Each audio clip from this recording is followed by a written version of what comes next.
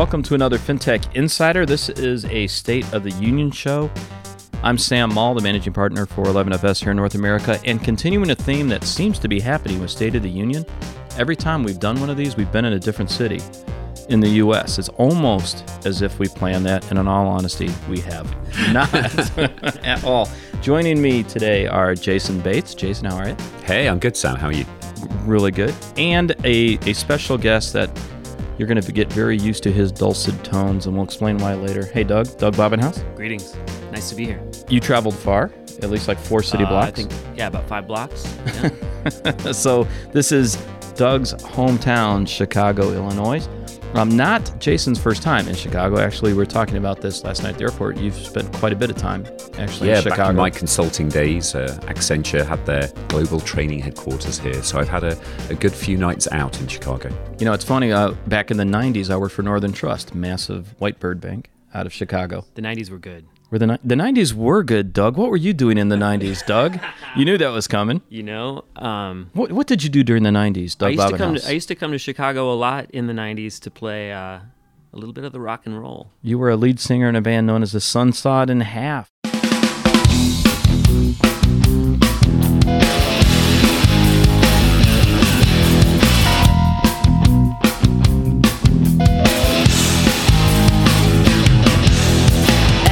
She is a sleepwalker.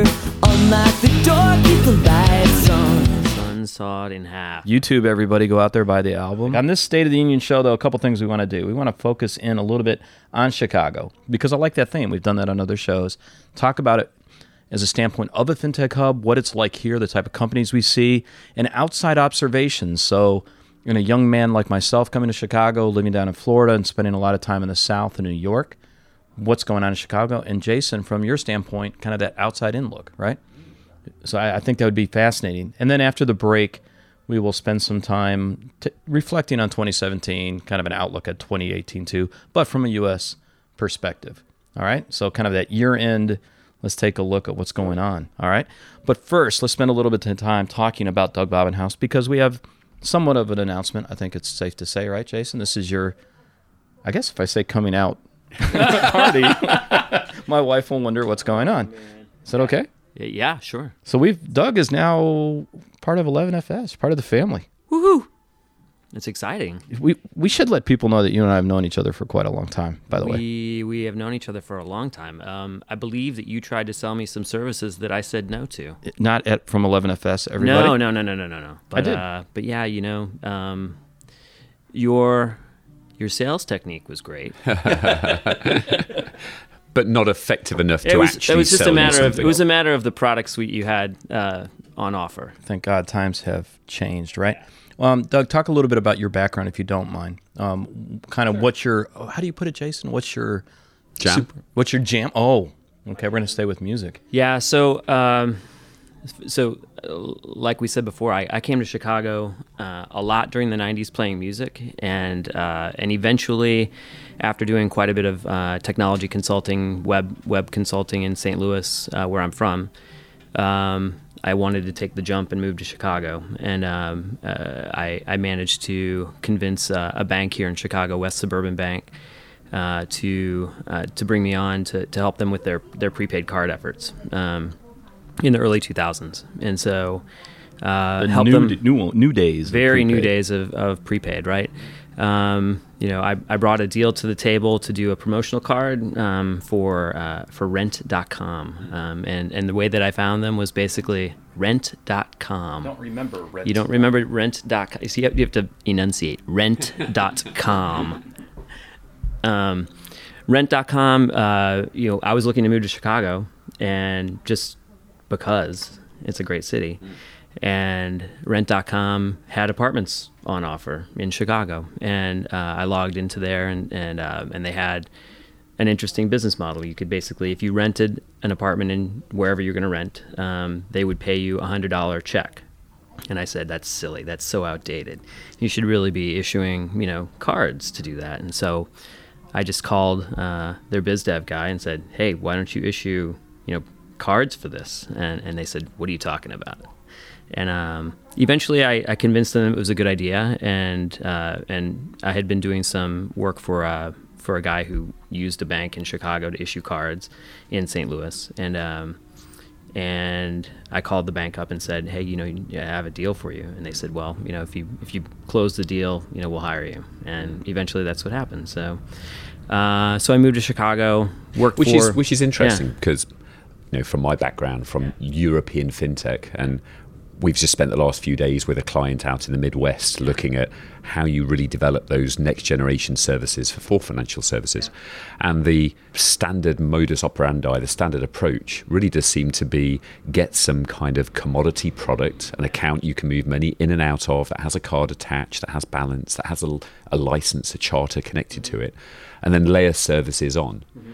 And at least in the UK or in Europe with N26 and Revolut and Monzo and everyone else, prepaid cards have been, I guess, a big part of that. Yeah. Is that something you see in the US as well? Yeah, but kind of in a different angle. I think the banks in the US, in early days of prepaid, were really unwilling to take consumer deposits. It was more of a distribution model for funds. So maybe stepping in for rebate payments or for corporate incentive cards, things like that, where it was mostly corporate dollars going out either to employees or consumers. Right. And so those were the early applications. Eventually you started getting into payroll cards, still corporate funds, but going into an FDIC insured account.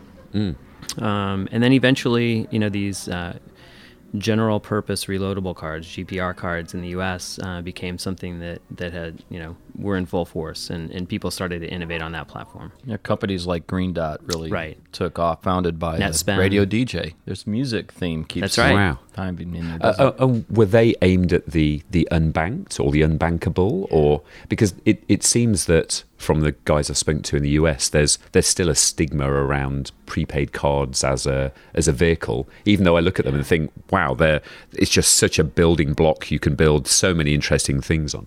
Yeah, they definitely were originally intended for the underbanked and unbankable, and part of the problem that the U.S. has, from a consumer standpoint, is that they tended to have pretty high fees, and still do in some cases. In fact, there's been a fair amount of regulatory discord over, what is a prepaid card allowed to do.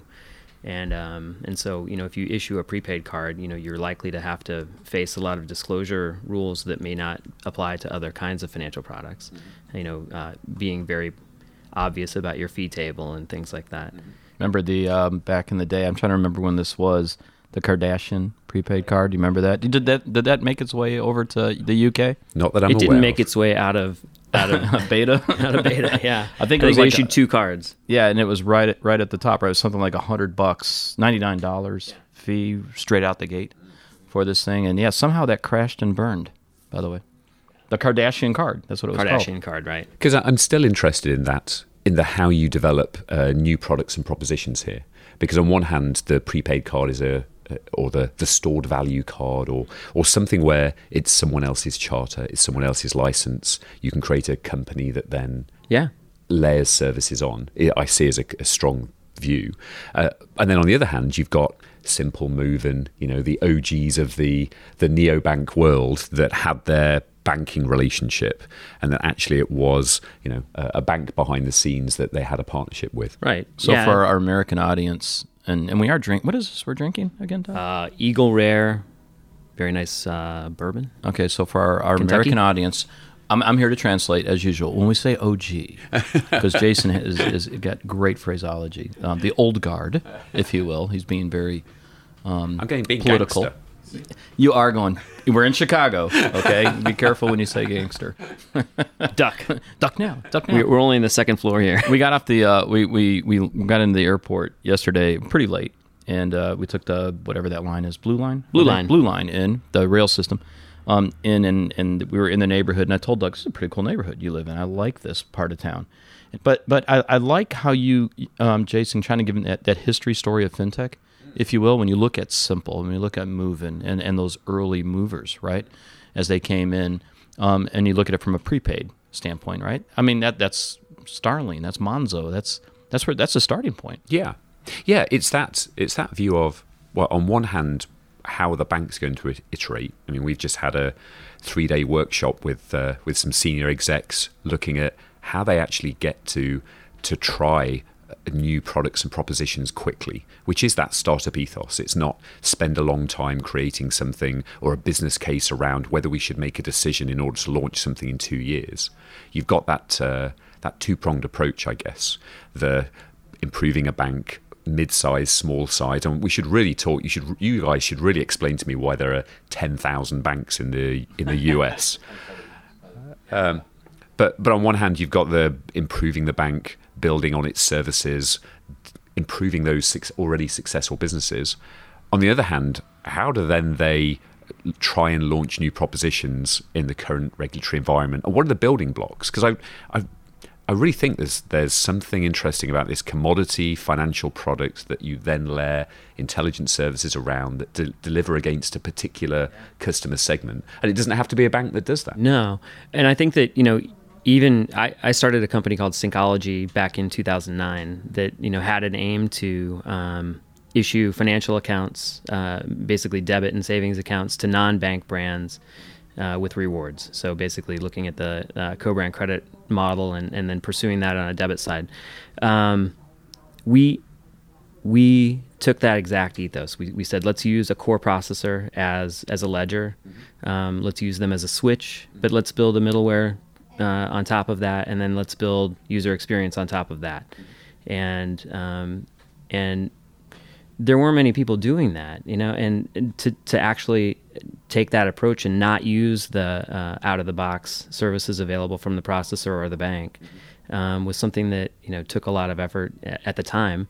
And I think that APIs available to us on those platforms were pretty shoddy. They were put together and they were referencing scripts and things like that on the back end at the processor. So things have changed, a lot. There are more modern services available, and in Europe, I think even more so.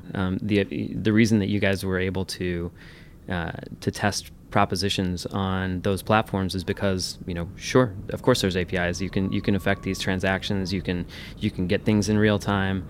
It's been slower coming in the US because I think there's just been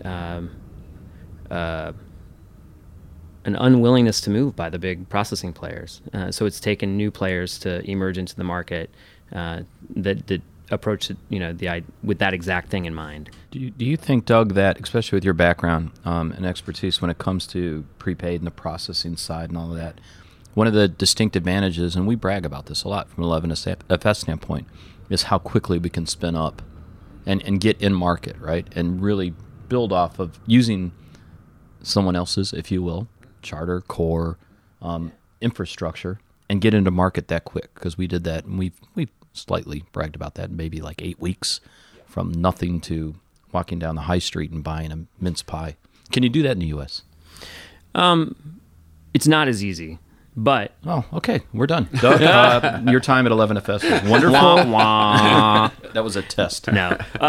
It's not as easy, but yes, is the answer. I think that, you look at some of the new processing players that are out there now, are set up to do that. And I think if you establish a base layer of, that commodity account and then iterate on it, I think it's absolutely possible. Because whether you want to do a savings product, an Acorns a digit, that intelligent savings thing, or family accounts, or savings pots, or a transactional account, actually the fundamental primitives for that are pretty similar. And that's platformification, the who's going to run that underlying infrastructure, and then what are we going to layer on top, and who's going to have the customer relationship. We're seeing being legislated in the EU with PSD2 and the open banking side. But even in places where there's not that legislation, there is still that platformification of the propositional side being able to move a lot faster because it's built on something that moves a little slower underneath the product. Yeah, and I think that, the workshops that we did over the last couple of days, pretty good indication of that, right? It's like, if you're a medium or large size bank, you're likely to have developed a bunch of technology in-house that is going to be harder to evolve on top of. If you're a smaller or mid-sized institution, you're probably using stock services available from a processing partner. Yeah, the Jack Henrys, the FIS, Fiservs of the world. Yeah, right? and you're reliant on whether or not are they making their systems open so that you can do something cool with them, or are they trying to box you into using their full suite? And the answer is the latter, of course. But actually, for the marketing push for those players in Europe is becoming much more open stack. Right. Marketplace, connecting what you want. They don't have a choice there. No, that's true. But I wonder how product development is driven, because actually they have massive markets in the US, and whether that European trend will make its way over in terms of plug and play rather than you buy the full stack and I'm going to lock you in. Well, in the same way that I think we're having, especially kind of in the middle market of banks are having kind of an oh shit moment. They're saying, oh my gosh, capital is in market, and they're going to start issuing, cards, or how these Venmo's issuing cards. That's a deposit account now, and can they take a direct deposit? So these banks are trying to figure out, how are we going to compete with that? And the processors are doing the same thing, right? And so if they start to get demand there, but they just haven't moved, right? They haven't moved, and in the same way the middle tier banks haven't moved. So you have new entrants coming into the market and bringing more flexible platforms to play, where you can actually. You can affect a transaction in the middle of an authorization stream. That was never possible on any of the big platforms. I mean, set a rule setup so that you can say, do I want to fund that from this account or that account? Do I want to push stop on my account so that nobody can use it when I leave it at the bar? That's like what would you call it? Intelligent services, Jason? Yeah. That tattoo you have on your arm? I know. People are going to get bored of me saying it, but I really do think that move from... Well, not the move from, the building on commodity products into services. And therefore, who are the players that provide those products and where are the services? And does a mid-sized bank, and I'm still fascinated by the US market of like so many thousand players, surely that has to shake out at some point, especially as we get to the point where the branch becomes less of a pull. And the fact that I have 5 branches in this state, does that really battle against a national player or an international player that just has that scale and the ability to give you great digital experiences? Right. So I think in the US you've seen these national plays happen with some of the prepaid programs, but they've really been focused just on the sort of the lower end of the market. The NetSpends and the Green Dots have had pretty big success, and Bluebird from Amex, and there've been some other pretty big programs that have done okay. That have caught attention. By the way, NetSpend acquired by TSYS a few years back, right? As a good example of how you can take a large service provider and processor and really get in market. Right. Yeah, and so you haven't really seen Simple made a good run at trying to be, a neobank in the U.S. They still started out not as a prepaid program, but sort of using a similar approach. It was a DDA on somebody else's charter, and yeah. Oh, you just I have to come to this. Yeah. What you just said. DDA. This DDA is sitting on top of someone else's charter. You talk about oh shit moments, Jason, that we've had maybe over the past week and in a couple of the workshops we do. But that idea of operating on someone else's charter, I think I enjoyed that more than anything else this week, hearing that comment made, right? And the realization around that. You've got some actually interesting stories, if you will, around that you've shared, that idea of you want to get in fast, right? How do you get in fast, right, on a new service? Yeah. To think differently. Well, it's those dual drivers of, we were talking about military. Sam was in submarines, so we were talking about the military metaphor of infantry too. Give me credit, okay. Everybody. 2 years. I went through. I'm advanced infantry training in Fort Benning, Georgia. I just don't look like it. But it was in 1984. Shut up, Doug. It was in 1984, so that was eons ago. So, anyways. So that using that military metaphor, you've got the big army. It has its supply chains. It has its processes, its procedures, its training grounds. it's what did you refer to it as? The Force Recons coming out, but then the supply line chains. I guess there's those two sides of things. There's the special forces, force recon, people, frontier scouts who have to go and live off the land in small groups and find out where to head. And then you've got partner with the locals, by the way. Partner with and the speak locals. the language. Wow, this metaphor could get pretty rich. I feel a blog post coming. And on the other hand, you've got the army, which does the big job, the big moving and away you go. And it's whether the big army can do the force recon job and the force recon job can do the big army approach. And therefore, if you're going to have a singular culture within a bank, it's not going to be good at one of those areas. You're either going to be a great, big, successful, at-scale company that has efficiencies in driving customer value, reducing costs and moving along that line, or you're going to be a startup searching for a replicable, new intelligent services business model. And I think what came out for us on these workshops we've been doing recently is that actually you have to have that schizophrenic approach. You actually have to be good at both. And can you do that within one organization or within one construct?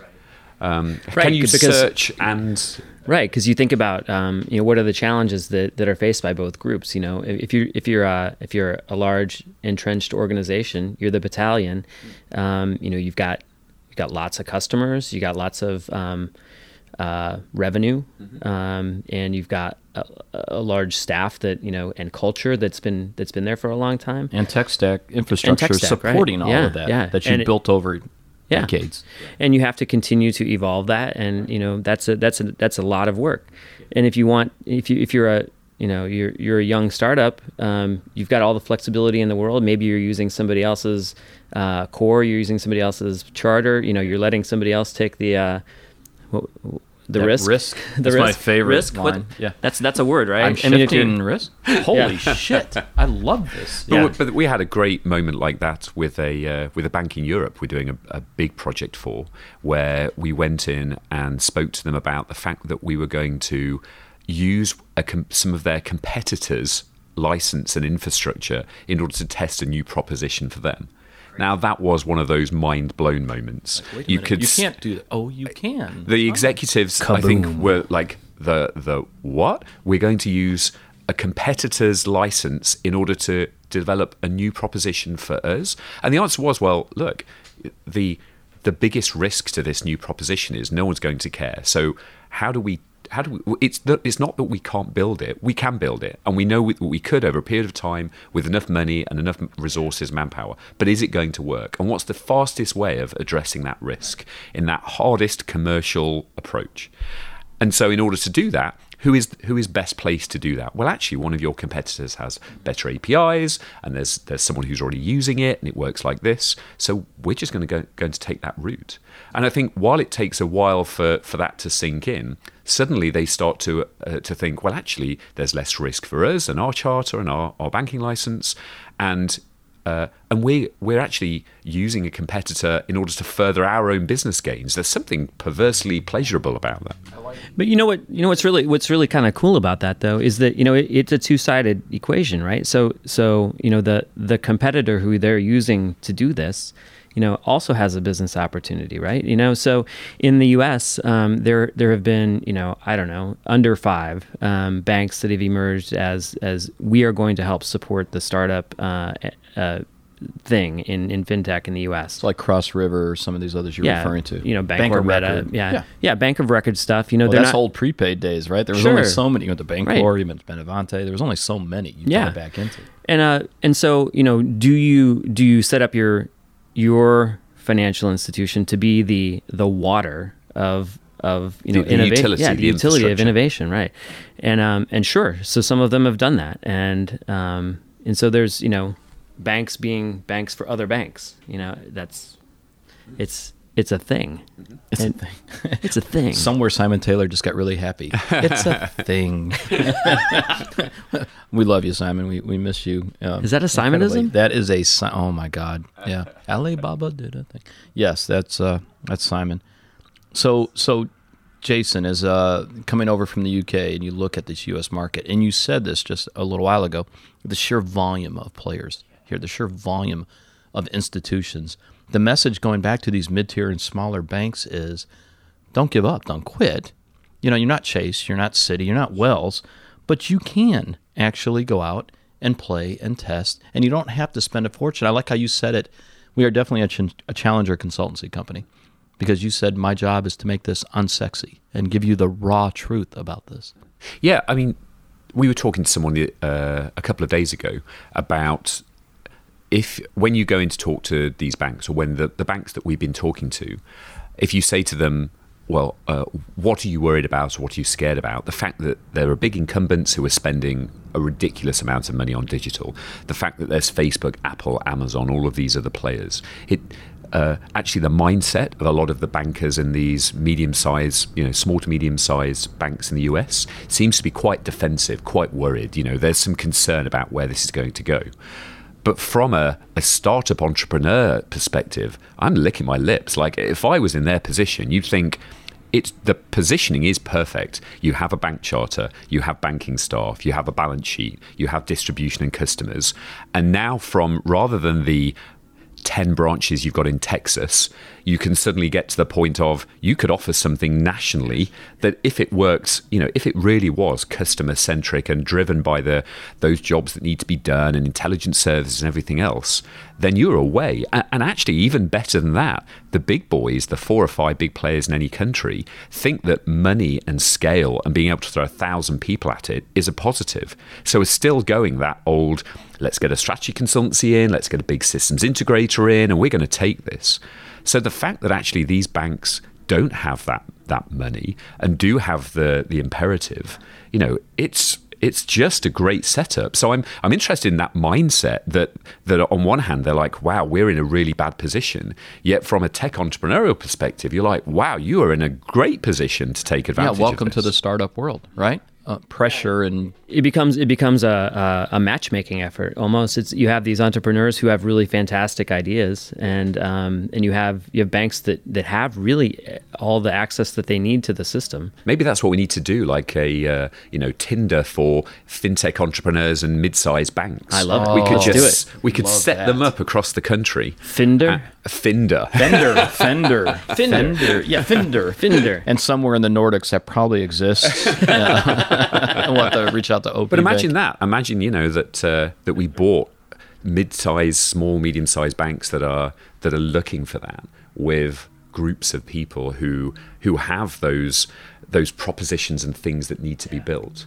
Because arguably, like, they could really take the game to the big guys. Well, you think about, it's the market's ripe for some kind of an actual marketplace, right? It's like if you're a bank that gets comfortable with the idea of playing in this market, and you set up your set of risk parameters that you're okay with, and you lend your reg guys to the situation, and you set up some limits, but then you open things up. There's an opportunity. I mean, you look at the sandboxes that some of these new processors have. Marqeta, Q2, both of these guys have really fantastic access to ledgers that you can build something on top of before you ever have a contract with them. You just start building, and then eventually, when your product's finished, you knock on the door and say, "Here's my finished product I built against your platform. Who should I bank it with?" And then there you go. But the issue is, are there enough banks that see that there's an opportunity there? You don't have to be, these guys are not necessarily all trying to do some of the risky lower end prepaid, overdraft driven, things that the CFPB is scared of, or scares them of doing. There's a lot of really solid business models out there. So I think there's serious opportunity for a marketplace to happen. Well, it's also not I'm JP Morgan Chase. I set aside $600 million a year just to partner with fintech companies, right? Well, they're just trying to build they have a farm system, right? I mean, we jokingly said it's the Man United, New York Yankees approach. So if you're the Montreal Expos or the Minnesota Twins, Jason has no clue what I'm talking about. If you're Bristol City, how do you compete? And how do you play? And I think it is this model. It's demystifying. It's taking all the sexy glamour out of it. And in a lot of cases, in watching Jason, especially in some of these workshops we've done and talks we've done, demystifying this and saying, look, here's the cold truth to this, and it's a lot better story than you think. Yeah. No, I mean the line, the discussion that I've really been enjoying recently is this idea about taking the romance out of the startup digital innovation thing. Everyone's been looking at their digital innovation labs, and there's normally lots of hand-wavy stuff. We're going to reinvent this, we're going to reinvent that. But actually, the cold, hard truth of startup life is you've got a limited amount of money in order to do something with, to show benefit, to show growth. So all of the startup approaches are not, let's test and learn, let's test and fail. No startup is set up to test and fail. It's how quickly you can disqualify ideas that are not going to work. So we need to talk to customers. Shall we set up an agency and put some money aside and talk to them in a few months? Like, in a few months, we're going to be out of business. Let's talk to people today. So suddenly it's about the discomfort, but also that drive towards hard commercial outcomes, which is what big banks want as well, or any kind of bank wants. So I love that taking the romance out of it. I don't care about reinventing someone's interface. There are great interface patterns out there we can use. Right, let's do that. I don't care about reinventing the thing. It's like there are customer jobs to be done. We can do them better, and we can launch and test something phenomenally quickly. Well, and part of that is that, again, the big institutions, right? They do too many things. Yeah. And you boiling the ocean, right? Yeah. We hear that how many times? You break these things out, and you have a company that all they do is round up your transaction so that you save some money and invest it. Yeah. That's all they do. Yeah. And look at how many customers, right? It's like this. I think this is a great place for us to jump into a break. Right before we do that, what I would say, if you're a banker and you're listening to this, right? And you're going, holy shit, what did they just say? We'd love to come and talk to you. You really should come reach out to any of us, and let's have a discussion around this. Let Jason take all the romance out of your life. Somewhere your wife's going, yeah, that's Jason. We'd love to unromanticize. Jason seems really romantic to me. I mean, it's just, be quiet, Doug. So anyways, we would love to come in and just ruin the romance for you. And make this pretty much cut and dry for you. That sounds like a song. Ruin the romance. Let's do it. Again, we're interweaving. You will be singing all through this episode. Michael's that good. So look, let's take a break. Let's hear from our sponsors, and then we'll refresh our drinks and come back. The Financial Times guides you through complex issues. In divisive times, don't settle for black and white. When you need the full perspective, turn to ft.com. Become a subscriber today. Search for FT subscription. Fintech innovation is changing the way we bank, and the speed we deploy new customer experiences is vital. Onboarding the right fintech partners can take months. Do you have time to lose? Introducing the Innovation Acceleration Platform from Temenos. Test fintech solutions at speed with real data straight from the core banking system. With a yearly subscription, you can begin testing the same day and create new customer experiences in no time. For more details, visit marketplace.temenos.com. All right, welcome back to FinTech Insiders, our State of the Union show. We are recording here in Chicago. Hopefully you hear the rumblings of the blue line behind us. Has a very Chicago-type feel. Again, this is what I like about it. This is kind of the intro to Doug Bobenhouse, one of our new team members. And now he's gone again. He's done. We actually were in Doug's apartment earlier, and I'm like, dude, that helium can you have over there to use to blow up balloons? I so wanted to bring that on this episode. I thought that would be a nice twist. It's empty, man. So again, now you know everything you need to know about Doug Bobenhouse. As a local, yeah, like, what's different about Chicago? Why would I do fintech, or why would I work with banks, or what happens here? Well, Chicago has an incredibly long legacy of being a financial, center. I don't have all of the historical factoids at the tips of my fingers, but we have the CME here. We have the CBOE. We have the CME just basically and what's the CME? The Chicago Mercantile Exchange, and they for instance just started offering Bitcoin futures on their platform, and it affected the market directly. You saw some pretty cool movement in Bitcoin based on that event. So where are the big financial centers, and how does in the US, and how does Chicago fit into that? Yeah, I mean, so clearly New York, Chicago. Yeah, I'd say New York. So we'll come back to Chicago, but East Coast is going to be New York, right? And then as you hit the South, Charlotte, Atlanta, Richmond. Interesting with Cap One. Atlanta is really the payment hub, right? And payments just flow through Atlanta. Dallas is becoming a pretty interesting tech hub. San Francisco, out west, but in the Midwest, it really is Chicago. I mean, you can say South Dakota, and Delaware. South Dakota. Right? I mean, those are interesting things, because if you're talking about innovation in then you've got to go to Sioux Falls.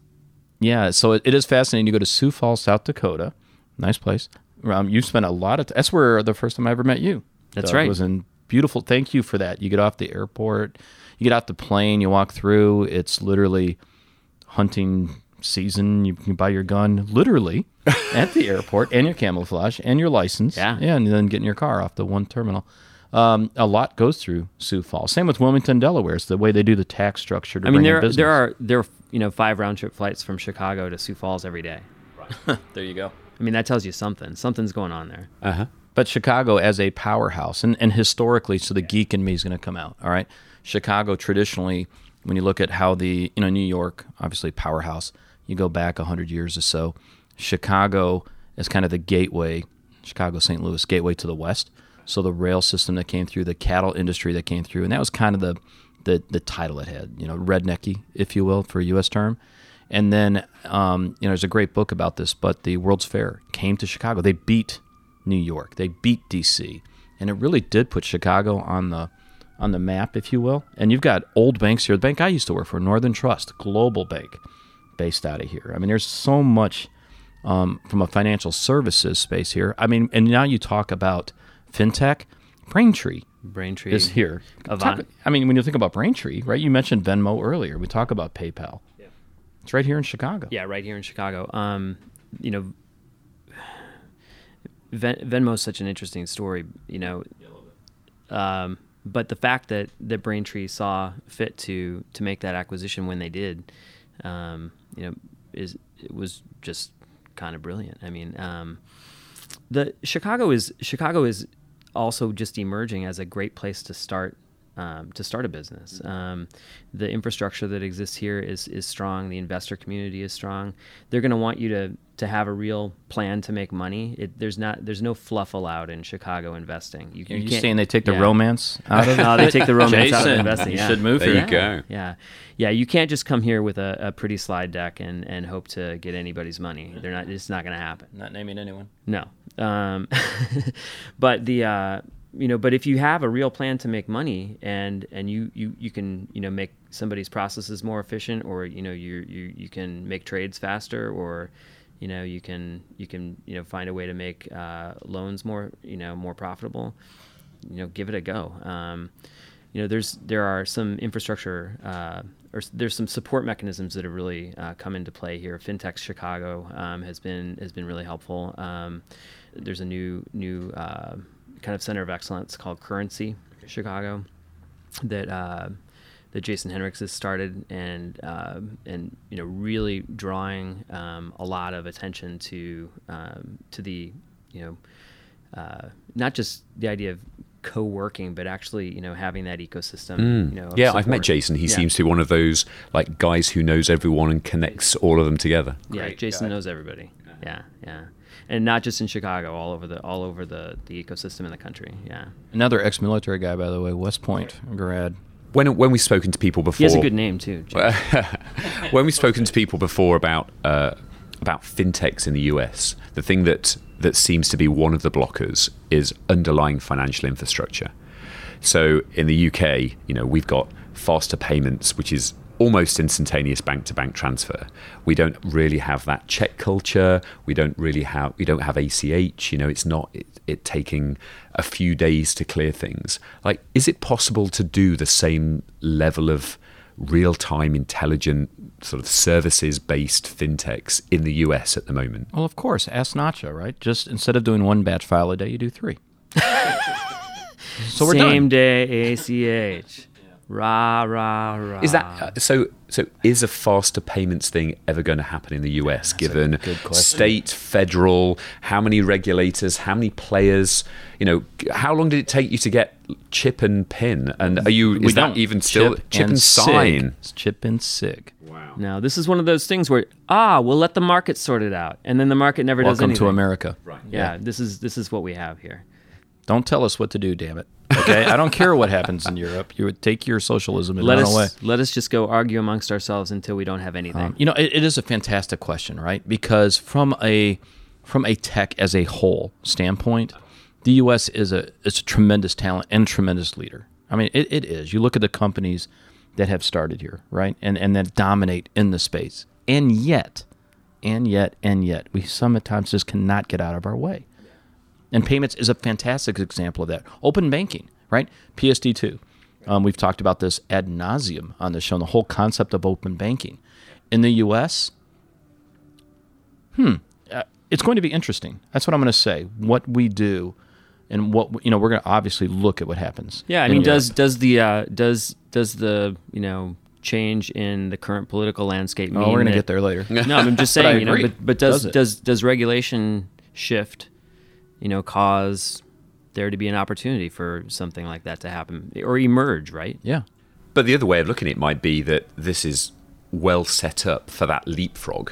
That actually, without faster payments there, without that bank Kind of like what happened in transfer- Africa and Exactly. Asia, because you didn't don't have the that. landline infrastructure, therefore you're off into mobile. Like, does this set up for, I don't know, blockchain payments or actually that Venmo or one of those networks suddenly becomes the faster payments because it gets enough infrastructure there? You are literally the first person I've ever heard say that about the U.S. We talk about Africa constantly, right? Didn't have the hurdles in front of them, their legacy, that word we've heard, right, so much throughout the existence of LoanInvest, but that legacy blockers for that, and for the U.S. to be the leapfrog. Have you ever heard anyone say that before, Doug? Is it the whiskey? I don't think I've ever. That's interesting that you say that, though, Jason. I hadn't thought of it that way. Yeah, and so how does that work? You look at M-Pesa, you look at different models elsewhere, and it works with someone getting critical mass and then using that to say, look, faster payments is never going to happen over here, but we have the equivalent in order to make that happen. And whether that's the sort of WeChat Alipay approach, because they are actually a scheme, or whether it's Venmo does their own rails underneath because suddenly they're open to merchants and individuals and you can go national. Like, where's that play? Or maybe there is a play. Yeah, I was thinking of the WeChat part of that. You put that, right?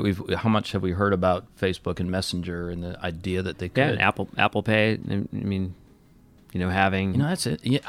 Yeah, you've befuddled me. Sam Not Moore the first time, speechless. by the Whoa. Well, but all of those schemes sort of involve, there being somebody willing to put up a reserve for the velocity that's going to happen for the day. It's not really movement of money in on a ledger, between two parties. It's somebody being willing to shepherd that payment. So right now we're still sort of under somebody's thumb, if to make it possible. I do think that there's probably some sort of ledger play, that lets that happen. It's just a matter of how do you get money out of the bucket that you keep it in every day for your everyday spend and get it over there so that you can actually move it around. Yeah, it is interesting. I like how, Jason, you kind of came back and said, with these observations, right, as you come over to the U.S. and you look at this. Yeah. Because, the U.S. 50 states, even the distances you were talking about, right? We were on a however many hour flight last night. It is interesting to do kind of a comparison between Europe and what you see there and what you see in the U.S. because we do have those wonderful state-by-state restrictions and regulations and their approach that they take. We do need to talk about some forecasting, and we'll do that in a couple minutes, about do we think we're going to see a sea change when it comes to the regulatory environment in the U.S. But I thought an interesting comment that came out, and I don't remember when it happened this week. It was our conversation with a friend of ours last night when we talked about a lot of consolidation with the banks, right, throughout the 90s. Because one of the statements was, if I'm the CIO of a bank, the last thing I want to do is run yet another core system, right? I've already got one now. Do I need another? And the comment our friend made me laugh, which was, that's a bullshit.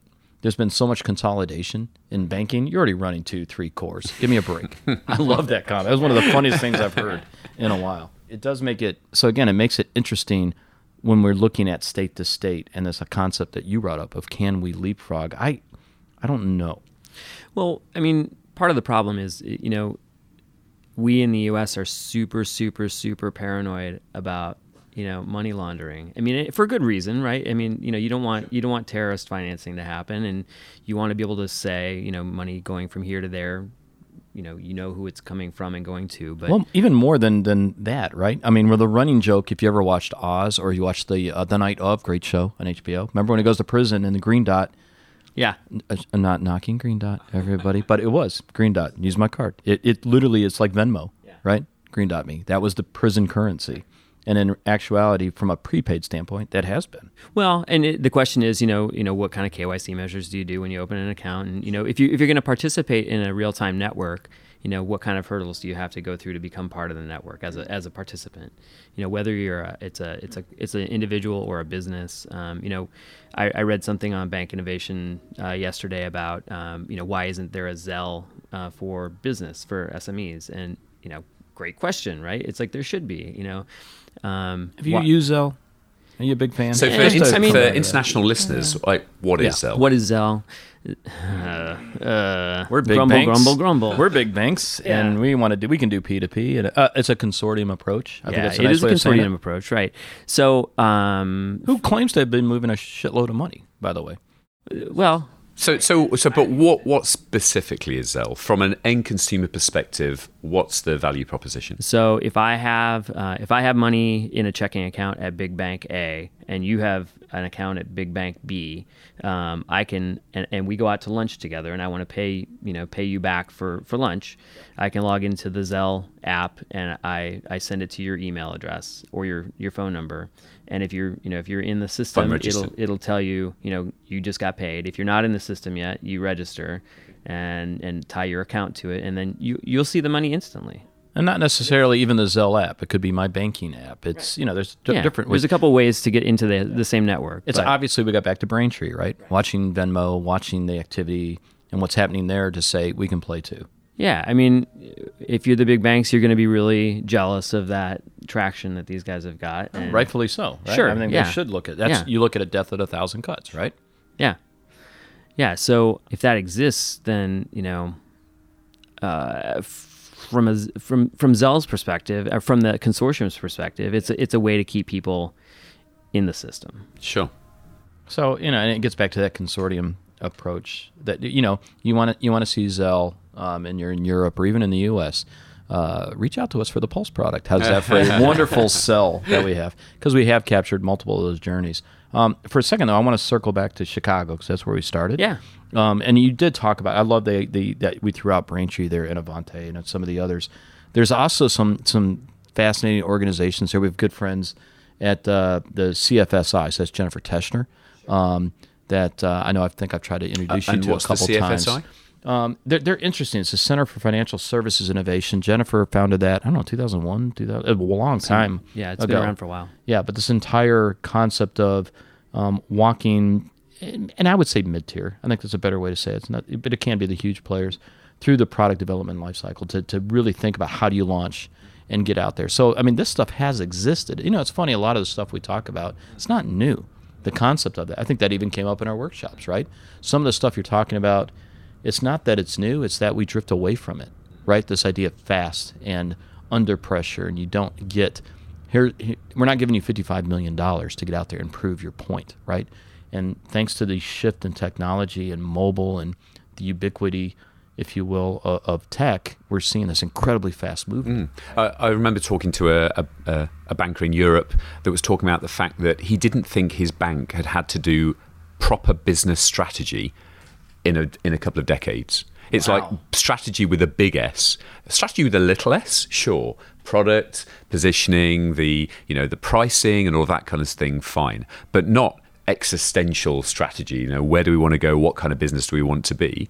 And therefore, do you have the competencies internally to look at it from a business perspective rather than a limited banking perspective. And that fascinated me, this idea of, actually suddenly you're in a much broader contextual sort of strategic play, and there are some real existential questions on that. Can I ask you some of the blockers? Because we talked about this, in the past week, and we've done that through multiple engagements. This startup mentality, right? Which I think we romanticize way too much, right? But the ability to go... Jason's here to kill that. Again... I really don't want to be known as Jason. The romance killer. Yeah, that's the guy. Yeah. But that thought process, and I'm looking at you, Doug, because you've done this. You've started companies and run that thing. And you and I you've cried on my shoulder many times, by the way, over drinks. Let's just be blunt. That's true. I mean, we've been there. I don't work there anymore. Yes, you don't. And now you advise. It's amazing what scars can do. And I think that's why I like 11FS. That's one of the reasons I joined, is the battle scars, right? Without a loss of enthusiasm, though. And I think that's a trick, because I've said this repeatedly, this concept of inertia within organizations. I don't care if it's a bank. I don't care if it's a retailer. Inertia and settling is absolutely the worst thing ever. It's a disease. And culturally, it's something that can permeate. It's like a virus, right, that goes through. On the flip side of that, so is this startup mentality, and this thinking differently can be a virus too. So it's not just the tech side. And Jason, that's why I've enjoyed you talking about this. You got to look at culture and process. Yeah, it's that caricature of startup versus actual startup. And that there's something really sort of deep for me in that. It's one of those themes that I've seen in the last few weeks. You go and talk to people, and it's like, are you doing like proper startup? We're maxing out credit cards. The wife's not going to be happy. We really have to make something work, or otherwise I'm sacking all my friends and telling investors and angels and my mum and dad that the 10 grand they put into the business is gone. Or are you doing we're going to do a post-it note exercise on the wall, and it's really just a project for me. I get to go home, but we get to use MacBooks and come up with good ideas and try and test them. And that caricature of startup, of innovation, is very different from that driven by first principles of we can't waste money or time, we have to get something done. And even when it comes to talking about lean, agile, microservices, startups, actually the thing that drives those aren't that they are suddenly in vogue and fashionable. It's that the market situation for finding new propositions that are viable and scalable business models requires a different way of working, because you just can't waste the money and time that you used to and spend that long term doing. So it's it has become a bit of a hobby of mine to try and work to ask people about, so you are talking about doing microservices, like why? Like why the hell would you do that? Like and the people that get it start to talk about small team working, being able to make massive change in parallel, having 20 teams working on their bank, their service at a time. And it's like, yes, okay, now I see the business drive, the business strategy that's leading to that architecture. Why are you doing agile? Why are you following lean startup or doing customer development? And the people that can connect it directly to business strategic objectives, great. The people who can't are doing this cargo cult caricature of startup life. Well, all the cool kids do it, so we figure we'll do it as well. And then we'll be successful. You're like, right, yeah, I'm not sure you will, because... I got a Trello board in the backlog. Exactly. Oh, wow. Exactly. And so therefore we're going to win, because we have we have the artifacts of the people who do it. But ultimately, startups I don't know of yours, but we never mentioned agile or scrums, or you just have to get shit done. Get shit done. Yeah. Exactly. Yeah. And again, when people ask me why I joined 11FS, right? Because I do get those questions. What the hell? Sam, why did you join 11FS? Jesus, you would not. It's usually what the fuck is wrong with you? What were you thinking to walk away? What I really look for is folks that have been down that path. Right? The folks that, I said it before, the battle scars, right? Jason, 2, banking license, you could just stop there. Doug, I know you personally. I know the companies, and I actually know the struggles that go with that you've had to do. Ewan, right? We don't give Ewan enough shout outs on this podcast. Coming from Nutmeg, actually building, love him, right? I mean, but the idea of this isn't theory. They've done it. Sure. And they know, and they've screwed up, right? And they've also not done it because they've fallen in love with digital. That, I love it, it's amazing, and we just get to do stuff. It is that, again, we're stripping that romance away, and we're doing this in order to make an impact, in order to change the world, to deliver great end results. It's not about the project deliverables and how you do it and the fashionable approach. It's what are the ways and means and the approach and the team in order to make it happen. Because now is not the same as it was 20 years ago. We don't have to build our own data centers and spend gazillions in setting up all this infrastructure, which meant the right thing to do at that time was to really take your time on the decision, because this was always going to be a phenomenally big bet. Now it's a world of small bets and small, fast bets. And how many of those bets can we make? Limited downside, potentially an unlimited upside. And that just takes a different approach. And I think connecting that strategy, that drive to how you do it, I think can get lost. I really do. Yeah, so now we're going to be selfish because we got about 5 minutes left in the show. And, we were supposed to, at the end of the year, you're always supposed to do these look backs and these look forwards, and Jesus God, in your inbox is full of, hey, can you give me a one-liner on your predictions for 2018 and looking back? And we actually did a whole show on that, the Christmas show we did, which sounded like it was a blast, by the way. I actually liked the approach that was taken. Go month by month, a reflection of what the biggest stories were. Originally, I asked you guys to come up with, your 3 biggest stories and look forward to next year. Screw that. We're just going to boil into one, all right? Because, and it'd be interesting, Jason, to get your perspective a little bit from an outside view in, and Doug, you and I living this. Yeah. So the U.S. is a very interesting place right now, right? Overall, we're definitely going through a pivotal time as a country, and we're going through changes, whether you love them or not. This is very right? euphemistic. Yes, we're drinking a lot. We just had a whether you like it or not, right? Whatever side of the coin you're on, we had a massive tax bill go through, biggest one in generations, or probably since the 80s, right, under Reagan. So we actually had something happen in D.C. that went through. It's shocking. We're living with the after effects of that. But let's look at our industry as a whole. So let's talk about banking, and let's focus in on the U.S. When we look forward to 2018, it's going to be an election year. Do we think anything from a regulatory standpoint? And we've talked about Durbin. We've talked about Dodd-Frank. Do you think, and I'm going to look at you, Doug, do you think we're going to see movement on that? Because that's been the big unknown since the election, right? What's going to happen to the CFPB? What's going to happen on the regulatory side? Because coming out of 2008, when we thrown those stats out, city with 30,000 compliance officers, JPMC hiring 15,000. What's going to happen?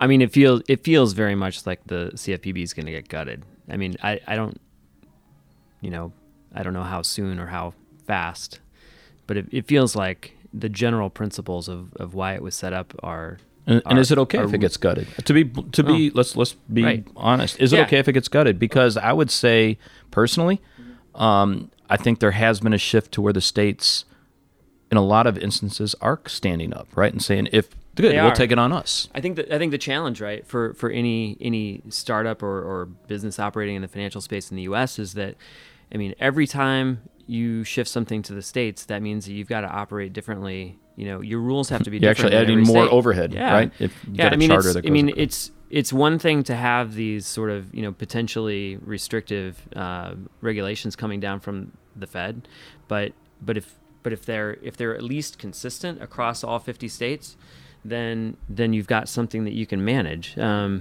have clients in the insurance space, and the rules are different all over the place, and so and it's if that's going to start happening more and more in on the account side of things, I think it's going to be a bit of a nightmare to implement. See, that's where I think actually another shout out to the FCA, to the regulator in the UK. The primary objective of the FCA is to protect the integrity of the UK's financial system. But the secondary objective is to ensure competition. So it's not the secondary thing isn't like we're going to protect customers directly, we're going to enforce it. Yeah, sure. But actually it's the fact that as long as we can we can maintain an effective market. That when the market swings to extremes, then customers lose out. That if you've got an oligopoly or a monopoly, then very rarely is it good for consumers. But have an effective marketplace, and that competition then drives benefits. Yeah. So Jason, welcome to the U.S. We have this thing called net neutrality. We're going to talk about monopolies. We talked about this over breakfast, right? Do I think that... So what's going to happen here? Is it a shift to where we're going to see this massive movement and an innovation because all this capital is freed up? I'm not personally convinced of that.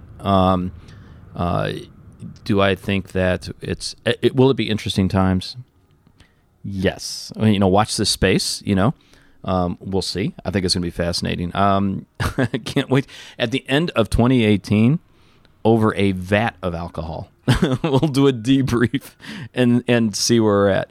I actually want to circle back to the beginning of the show. We got like 2 minutes left. Because Doug, thanks for coming on board. The most important thing at 11FS is the people we bring on, right, Jason? Definitely. It's this whole concept. The most important thing to almost any new venture, startup, approach, proposition development, as we were saying to a client yesterday, it's not like this amazing idea that no one else has ever thought of. Technology that doesn't exist. It's like, who is that team and how are they going to make it work? And that's as important for us as it is for all of our clients. So it's great to have Doug on board. You guys, he's blushing. I'm blushing. Nice. I've got just one little tear. But the story though is interesting because if you remember, we joked around about this, how the two of you met. So sure, yeah. So Sam calls me, right? I mean, Sam called me up. Must be 3 months ago or so, and Sam says, "So I've gone to work for 11FS." You're like, why? I'm like, 11 what? Yeah. And it goes to 11. 11. He says, I've gone to work for 11FS. One of our co-founders, Jason, is in your city. You should really go have breakfast with him. And I'm like, sure, I'll have breakfast with anybody. It's like, and you're staying at a cool hotel, the Aqua downtown, and it was a beautiful day. I went and actually put on some kind of nice clothes because I wasn't sure what was going on. Yeah, Jason's wearing a shirt that says "Winging It" right now. We haven't shaved all week, anyways. Yeah, so I show up and Jason's in t-shirt and flip flops and 11FS garb, and we sit down and have a really great chat about all things fintech and some things Chicago, some things music, and at the end of it, Jason, you said, so why do you think Sam had us get together? And I said, I mean, I don't know, lots of common interests. And, he thought it was a good setup. And yeah, we like this idea of, and Jason has said this multiple times, especially when you're looking at people, this idea of flirt, meet, date, marry. And it works well. And we've adopted that. And at the end of the day, when you do something like this, you get this magic, right? And we get guys like and women like you on their team. There's one more part of this, though. Oh, right? damn! I knew something was wrong. So right, like not more than 5 minutes after I got in my got in my Uber to go home, I get a call, and and Sam, you said he said, well, Jason's in. And I'm like, Jason's in. Jason's in for what? And what? And what? Thank you. I'm very proud. He says you did a good job on your interview. But that's the best is that what that way, guys. That's how this works. If anything that we talked about today perked your interest, if it didn't, go ahead and start getting your resume ready. I don't know what else to tell you, right? Pick a different industry. Let me help you out. Is this like a crowd voting as whether Doug should stay or not? Off the island. Yeah, wait till you hear the music, everybody. But really, from what we talked about, reach out to us. That's my biggest recommendation. Reach out to Jason, to David, to Simon, to me, to Doug. But on that note, we're going to wrap up another, I think, fantastic State of the Union show here from Chicago. Hopefully you get a feel for the city. Don't forget, 11FS, the people who brought you this podcast, we consider ourselves a challenger consultancy group that takes all the romance, by the way, out of this. But our goal is to create and launch new generation financial propositions from our clients. Don't you feel for a media team because they write this, and then we go and just bastardize the hell out of it. You make it up. You wing it. We are taking a startup approach to making a difference, but we really are. I like how I think David or Jason says it. Try the hoodie on. Just try it. Come talk to us. Go on Twitter. Go to 11FS team. You can go basically and go to hello@11fs.com if you want to send us an email. We'd love to talk to you and reach out. It's amazing how much after we do a podcast like this, we get reached out to by organizations, and it'll change your life, right, Doug? And if you're in Chicago and you want to say hi, Doug at 11fs.com. I like being able to say that out loud. It's perfect. Nice. If you like what you heard this week, most importantly, subscribe. I believe we topped over 100 reviews now on iTunes. Woo! 105. 105-star reviews. Ooh, that is fantastic. I love that. I want to thank everybody for listening. I'm Sam Maul. I'm Jason Bates. I'm Doug Bobenhouse. And talk to you next time. I will